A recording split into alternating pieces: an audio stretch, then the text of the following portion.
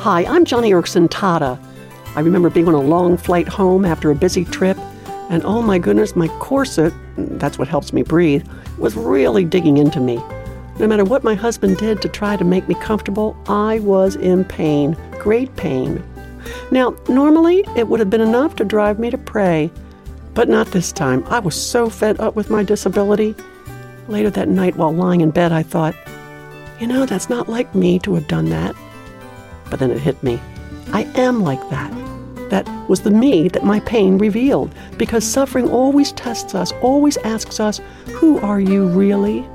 And it's good that we see we are not as faithful, not as prayerful, or as obedient as we thought. So today, when your troubles reveal the real you, remember Hebrews chapter 12, and do not miss the grace of God, because His grace will reveal the real you, the you that wants to honor Jesus.